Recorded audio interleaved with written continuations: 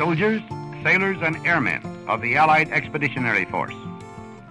You are about to embark upon the great crusade toward which we have striven these many months. The eyes of the world are upon you. The hopes and prayers of liberty-loving people everywhere march with you. In company with our brave allies and brothers in arms on other fronts, you will bring about the destruction of the German war machine, the elimination of Nazi tyranny over the oppressed peoples of Europe, and security for ourselves in a free world. Your task will not be an easy one. Your enemy is well-trained, well-equipped, and battle-hardened. He will fight savagely. But this is the year 1944.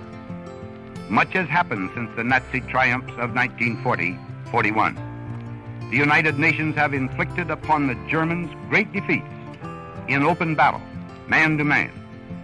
Our air offensive has seriously reduced their strength in the air and their capacity to wage war on the ground.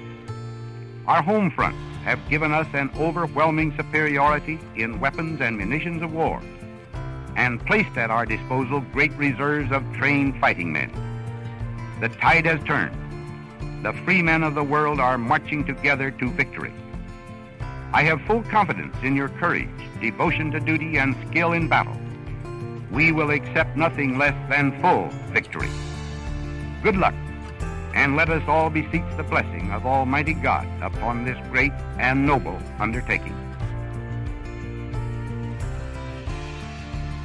On this 78th anniversary of the Allied invasion of Normandy on June 6, 1944, we at the King's Guard Ministry and the King's Guard podcast wish to express our gratitude for the noble warriors who answered freedom's call and defended the Western world from the clutches of tyranny and oppression.